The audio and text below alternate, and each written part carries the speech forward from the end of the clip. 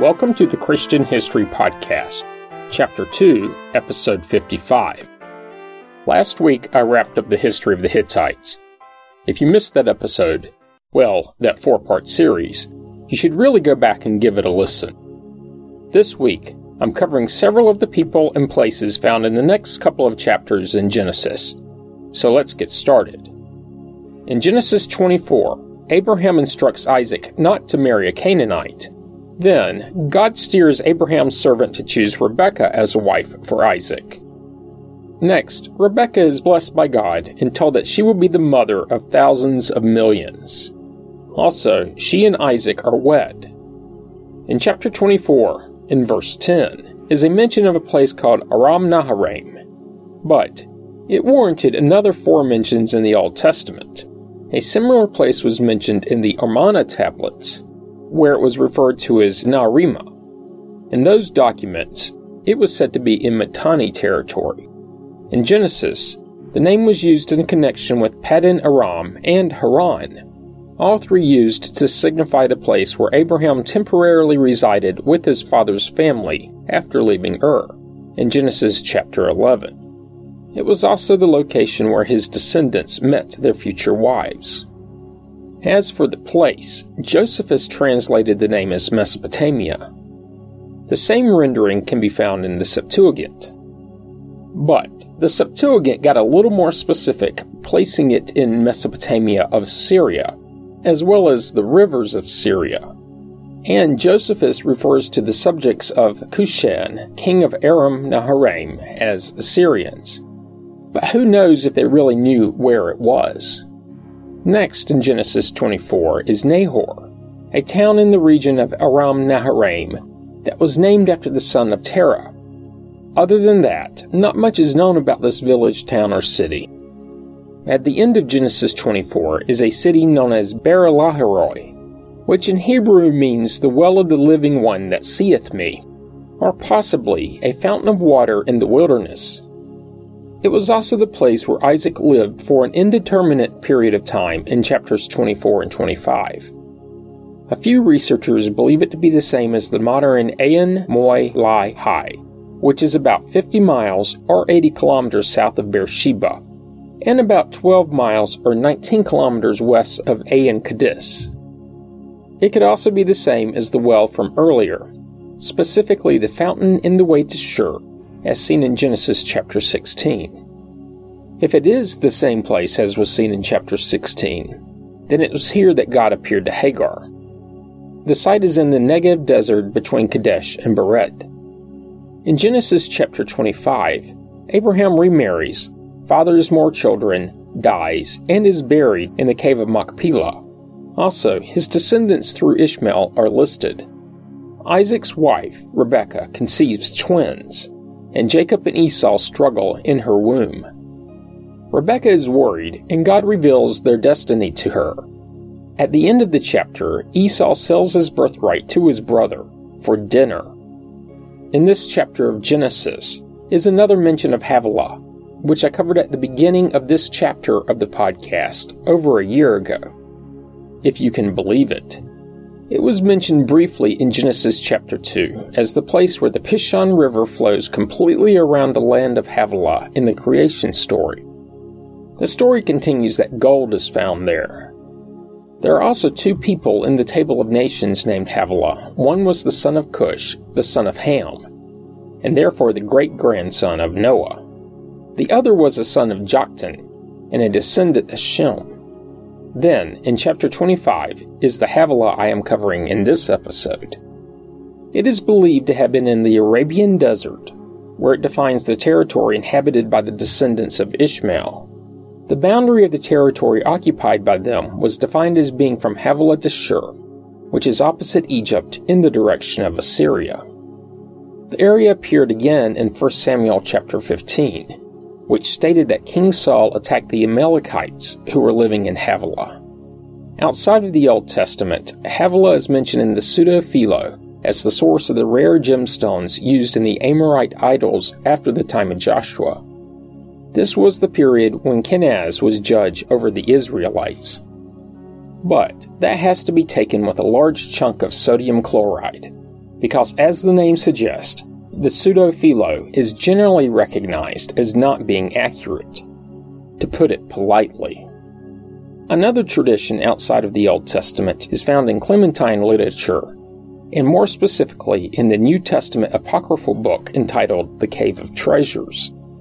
In this book, in the days after the Tower of Babylon, the children of Havilah, and Havilah in this case was the man and the son of Joktan, he, or perhaps his kids, built a city and kingdom, which was near to those of his brother Shiba and Ophir. The region known as Havilah in Genesis is usually associated with either the Arabian Peninsula or northwest Yemen, usually. Some researchers, though, place it in the Hejaz Mountains, which are on the western side of the Arabian Peninsula. There are a few other geographic features that appear to support this hypothesis. Specifically, the mountain range includes both the Cradle of Gold at Med ad Dahab and a dry river known as the Kuwait River that is thought to have flown between 3000 and 2500 BC. This river led from the mountains for about 600 miles or 960 kilometers to the northwest and eventually to the Persian Gulf. The speculation is that this could have been the Pishon River. Irish journalist and linguist Augustus Henry Kane proposed that Havilah could be found in what is today Zimbabwe in southern Africa. And this is quite a ways from the Levant in Mesopotamia, roughly 5,000 miles or 8,000 kilometers.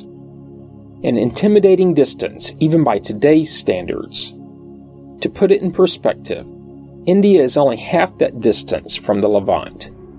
But, as far as I could find, Kane's proposal was roundly, soundly, and quite profoundly rejected. Of course, that doesn't mean that anyone actually knows the exact location of Havilah. The location of Shur is pretty much equally unknown. In the Old Testament, though, it's mentioned several times. When Hagar fled from Sarai in Genesis chapter 16, the angel of the Lord found her by a spring of water in the wilderness, the spring on the way to Shur. Shur is mentioned again in 1 Samuel chapter 15, when Saul defeated the Amalekites from Havilah as far as Shur, which is east of Egypt, like I mentioned earlier. Also, in Exodus chapter 15, after crossing the Red Sea, Moses ordered Israel to set out from the sea, and they went into the wilderness of Shur. The 19th century publication known as Easton's Bible Dictionary actually went a slightly different direction for Shur. It defined Shur as, quoting, an enclosure, a wall, a part, probably of the Arabian desert, on the northeastern border of Egypt, giving its name to a wilderness extending from Egypt toward Philistia. The name was probably given to it from the wall, sometimes called a Shur, which the Egyptians built to defend their frontier on the northeast from the desert tribes. This wall or line of fortifications extended from Pelusium to Heliopolis, end quote. Pelusium was on the eastern side of the Nile Delta in northern Egypt, and Heliopolis was a city not too far south of Pelusium. Concurrently, other researchers proposed that the phrase Way of Shur was located along the Wadi Tumilit, which was an arable strip of land to the east of the Nile Delta. This strip of land served as the ancient route between Egypt and Canaan, crossing the Sinai Peninsula. Next in the chapter are the Arameans. They, however, are too long for this episode and will be skipped. I'll circle back next week. Their history will probably take 2 or so episodes. In Genesis 26, God promises Isaac that his descendants will be more numerous than the stars of the night sky. As such, all nations will be blessed. God also blesses Isaac with wealth, both in assets and spiritually, in partial fulfillment of his similar promises to Abraham. In thanksgiving, Isaac offers sacrifices. At the end of the chapter, Esau marries several Hittite wives, all providing his parents with unnecessary grief. It is in chapter 26 that Gerar is mentioned. I skipped it when it was previously mentioned in chapter 20, but this is a good episode to cover the little that is known about this city. At the time of the writing of Genesis, Gerar was a Philistine town, Today, it is in south-central Israel, probably the modern city of Wadi el-Jabir, in the valley of Nahor Gerar. Other sources don't nail down the specific location, simply stating that it's south of Gaza. In Hebrew, the city's name translates to the phrase lodging place, so a stop on a road between two larger, potentially more prominent cities. In the Old Testament, the town is mentioned in 2 of the 3 so-called wife-sister narratives. These 2 narratives show how Abraham and Isaac each stayed at Gerar, and it's recorded that the town was near Shiba.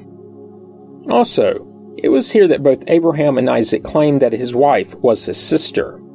I'm sure that went over well. Like father, like son. This, of course, led to problems with Gerar's Philistine king, Abimelech. The Haggadah, a historical Jewish text, claims that the man named King Abimelech was 2 different people. In making this claim, the second was the first son. In fact, the word Abimelech is considered more of a title than a name. This word is believed to be defined as a phrase, "my father is king," and could be quite simply a nondescript title given to a crown prince. But others believe it could refer to a ruling king, as described in the Haggadah, when Abimelech, also meaning son of a king, and son of the first Abimelech, changes his own name to Abimelech when he becomes king. Such problems occur frequently when translating an old text to a modern language. And in the Amarna tablets, referenced frequently over the past many episodes and written in the mid-14th century BC, there was an Egyptian governor of Tyre, similarly named Abimelech. Some researchers have proposed that he is one and the same as one of the Genesis Abimelechs. Last, in 2 Chronicles chapter 14, Gerar and its surrounding towns are mentioned in the narrative of King Asa's defeat of Zerah's considerable Cushite forces. Next, in chapter 26 are the wells of Esek and Sitnah. And in the historical record, well, there is nothing. The wells are dry. Well, except that in Hebrew the 2 words mean dispute and opposition, respectively. And well, that is that. Next in chapter 26 is Rehoboth, which in Hebrew means a broad place. It is also believed to refer to 3 different places in the Old Testament. It was none other than Isaac who named the town. Isaac's servants had dug 2 wells, Esek and Sitnah, before Rehoboth. But some of Isaac's servants fought with the locals, and Isaac, probably wisely, decided to avoid the fight and move on to other, potentially greener, pastures. This led them to the open plain and apparently less fighting with the locals. After sinking this well, Isaac said, "Now the Lord has given us room, and we will flourish in the land." The first reference to Rehoboth in Genesis is this reference, which was a well in Gerar sunk by Isaac, specifically in verse 22. Some believe it to be the same as the modern Wadi el-Ruhaiba. This town is located about 20 miles, or 32 kilometers south of Beersheba. In this town, there are ruins known as the Kirbet Ruhaiba, which are located in the Wadi el-Ruhaiba area. It's in this area that some have proposed as the location of the well of Genesis. And this would make sense, as of course, there needs to be water for a well, and a wadi is a small stream. Apparently, the city flourished during the Byzantine era. Today, it's located in Israel and is named Rehoboth Bay Negev, which simply means Rehoboth in the Negev. Later, around the 1st century AD, it was inhabited by the Nabateans. Like so many of the places covered so far, its economy was centered around trade, and in this case because it was located on the incense route. This land-based trade route stretched from South Arabia to the Mediterranean. It reached its peak starting in the 7th century BC and lasted until about the 2nd century AD, when more sea-based trade routes gained prominence. The incense route served as a major network for the trading of goods such as Arabian frankincense and myrrh. Also from India were spices, precious stones, pearls, ebony, silk, and fine textiles. Finally, from the Horn of Africa were rare woods, feathers, animal skins, Somali frankincense, and gold. Note that it was still flourishing at the time around Christ's birth. The Edomite king Shaul, with an H, hailed from Rehoboth, as seen in both Genesis chapter 36 and 1 Chronicles chapter 1. This is potentially a second city of the same name. In these passages, it was referenced as being situated next to a river. Keep in mind that in Genesis, when the word river is used, and it's used generically, meaning without any preceding name, it is thought to specifically refer to the Euphrates. And in this passage, Euphrates presents a problem. It could be a location near the confluence of the Gerar River and the Euphrates, but this location was outside of Edomite territory, well outside of Edomite territory. It could also have been a river in the land of Edom, perhaps the Wadi Zered. Finally, this Rehoboth could be a site southeast of the Dead Sea, and this put it in the same area as the first Rehoboth, so potentially one in the same. Third and last, there is a town known as Rehoboth, mentioned earlier in Genesis, in chapter 10, in the Table of Nations. It was established by either Shur or Nimrod. In this passage, like so many in the Table of Nations, no location was given. But, considering who it was attributed to, it could have been in the same region as the town of Nineveh, which would place it in what is today extreme north-central Iraq, far from the Dead Sea, Gaza, and Beersheba. And its name, specifically when the suffix is taken into account, is almost identical to the phrase Rehoboth, which translates to streets of the town or public square of the town. And some have suggested that this mention of Rehoboth may refer to Nineveh itself, not the name of a separate town. And that's about all that's known about Rehoboth. Next in chapter 26, in verse 33, is a place called Shiba. And like a few other places in this episode, nothing is really known about this town either. At least not yet. There is speculation, and it is just that Shiba may be one and the same as Beersheba. Other than that, nothing. Which brings me to Genesis chapter 27. In this chapter, Rebekah guides Jacob in seeking blessings from God. And he does, as Jacob is granted dominion and rule over many peoples and even nations. But all is not well, as Esau hates Jacob and plans to murder him. Also, Rebekah fears that Jacob may marry one of the daughters of Heth. And in this chapter, no new lands or people are introduced. Next, of course, is Genesis chapter 28. The narrative of the chapter has Isaac forbidding Jacob to marry a Canaanite. He then blesses Jacob and his seed with the blessings of Abraham. Next, Esau marries a daughter of Ishmael. And then Jacob sees in a vision a ladder reaching up into heaven. God promises him descendants that will spread across the globe like the dust of the earth. God also promises Jacob that in him and in his seed, all the families of the earth will be blessed. In return, Jacob promises to return to God 10% of what he is given. In the second verse of this chapter, Isaac ordered Jacob to go to a place called Paddan Aram. This place was part of the Aramean kingdom in Mesopotamia. Paddan in Aramaic means field. So the complete translation of the name is a field that belongs to a man named Aram. In Hebrew, this would be known as Paddan Aram, which is how the place name is rendered in some versions of the Old Testament. In the Old Testament, Paddan Aram describes an area near Haran in northern Mesopotamia, currently just barely in Turkey, on its border with Syria. I covered Haran way back in chapter 2, episode 20, which, if you're listening live, was released some 8 months ago. There is the theory, though, that Paddan Aram and Haran may describe the same city. This is based on similarities between the two words Paddanu and Haranu in Akkadian. In fact, in Akkadian, Both words translate to the English words road or caravan route. For this episode, I'll work under the assumption that the two cities are distinct.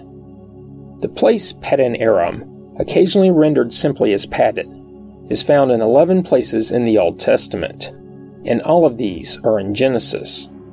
The city of Haran, where Abraham and his father Terah settled after leaving Ur, was, according to some sources, located in Paddan Aram, specifically the part of Aram Naharaim that was adjacent to the Euphrates. Nahor, Abraham's brother, also settled in the area, and, as can be read in chapter 24, Abraham's nephew Bethuel, the son of Nahor and his wife Milcah, and also the father of Laban and Rebekah, lived in Paddan Aram. Of course, Rebekah ended up marrying Isaac. Then Isaac and Rebekah's son, Jacob, was sent there to avoid the wrath of his brother Esau. While there, Jacob worked for his uncle Laban and fathered 11 sons and a daughter, as found in both Genesis chapters 35 and 46. Also, he apparently amassed great wealth in the form of livestock and property in Genesis 31. It was from Paddan Aram that Jacob went to the city of Shechem and the land of Israel, where his 12th son was born, as found in Genesis 33. In the Jewish text known as the Midrash, a rabbi named Isaac taught that the people of Paddan Aram were undesirables, and that Rebekah potentially stood out as one of the only pure people there. As such, he considered Rebekah's time in Paddan Aram as symbolic of Israel's among the other kingdoms of the region. And that's Paddan Aram, and probably a good place to end this episode. Join me next week when I'll cover the history of the Arameans. You don't want to miss it. This week, I hope you will go to iTunes, or wherever you receive the podcast from, and leave a positive review. Doing so helps others to find the podcast. As always, you can find information about the podcast on the internet at ChristianHistoryPodcast.com. Comments and questions can be sent to comments@ChristianHistoryPodcast.com. You can also find the Facebook page by searching the phrase Christian History Podcast as 3 separate words. Once there, be sure to like the page. And if you're enjoying the podcast, be sure to subscribe so you get the episodes as soon as they are released. Thanks for listening, and have a great week.